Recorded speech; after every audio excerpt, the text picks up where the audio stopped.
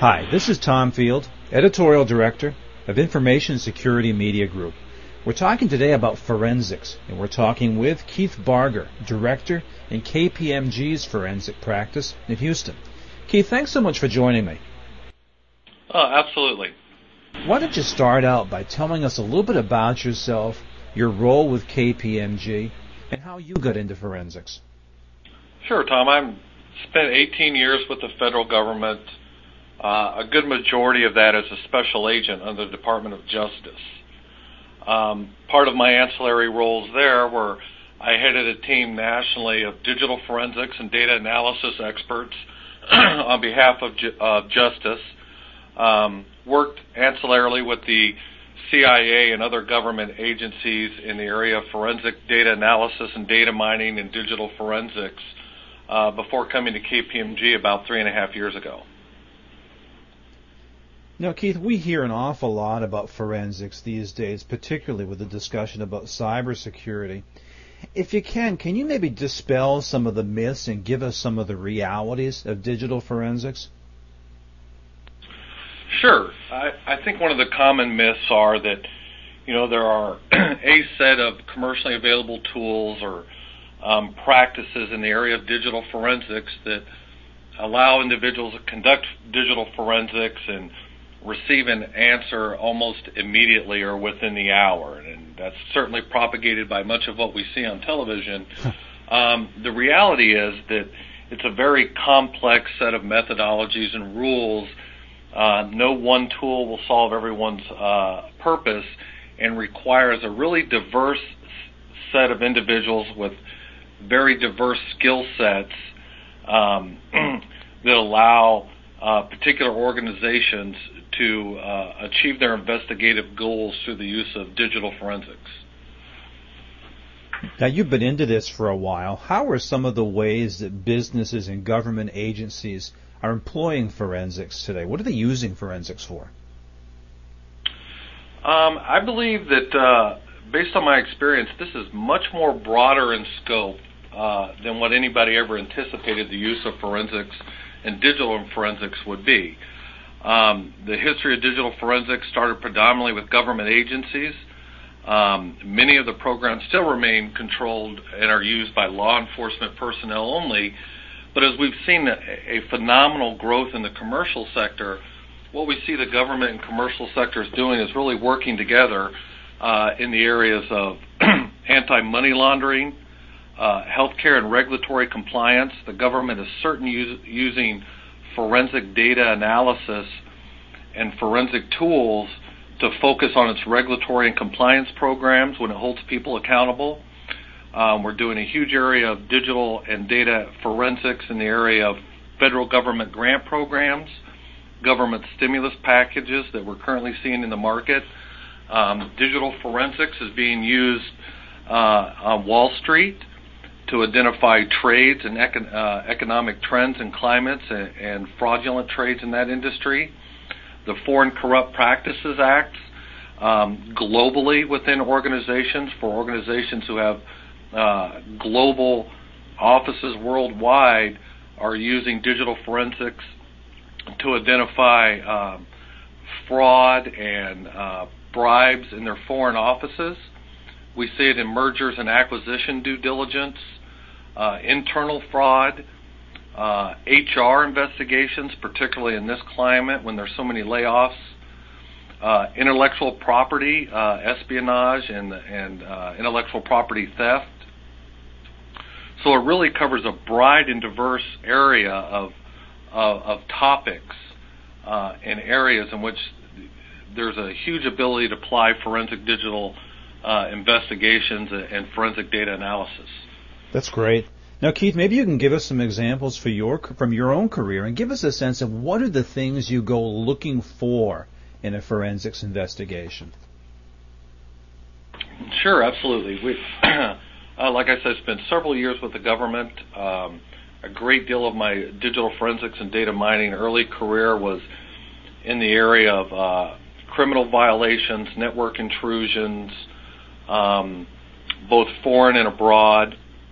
I spent a year and a half in the state of Louisiana after Hurricanes Rita and Katrina, doing forensic data analysis and digital investigations related to that $9 billion government grant program to identify areas of fraud on behalf of the state and applicants who were receiving federal grant money.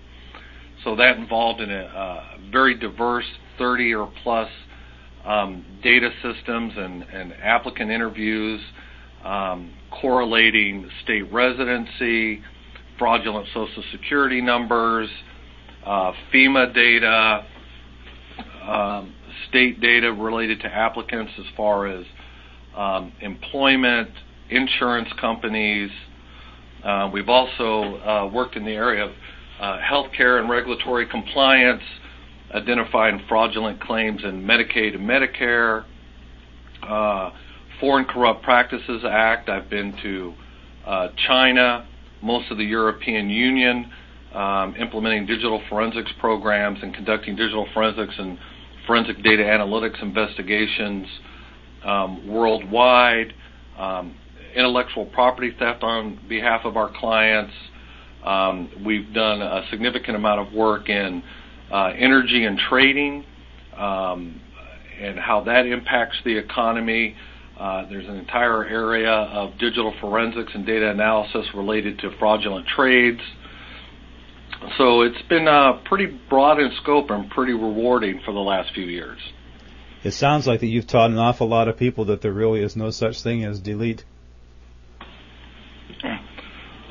That's true. I mean, I would venture to say there's probably as many anti-forensics programs out there as there are forensics programs.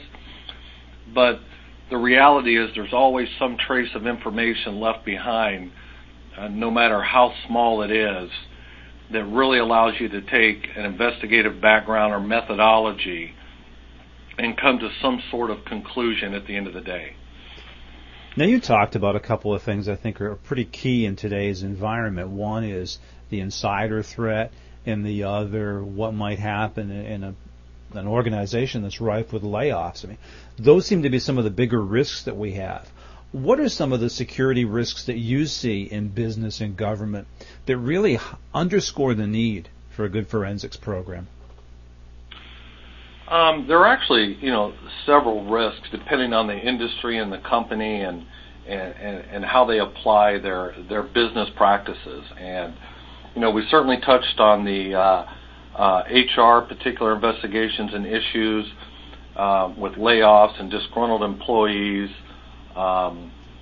the surreptitious removal of intellectual property that could be advantageous to a competitor in the market, network intrusions and breaches.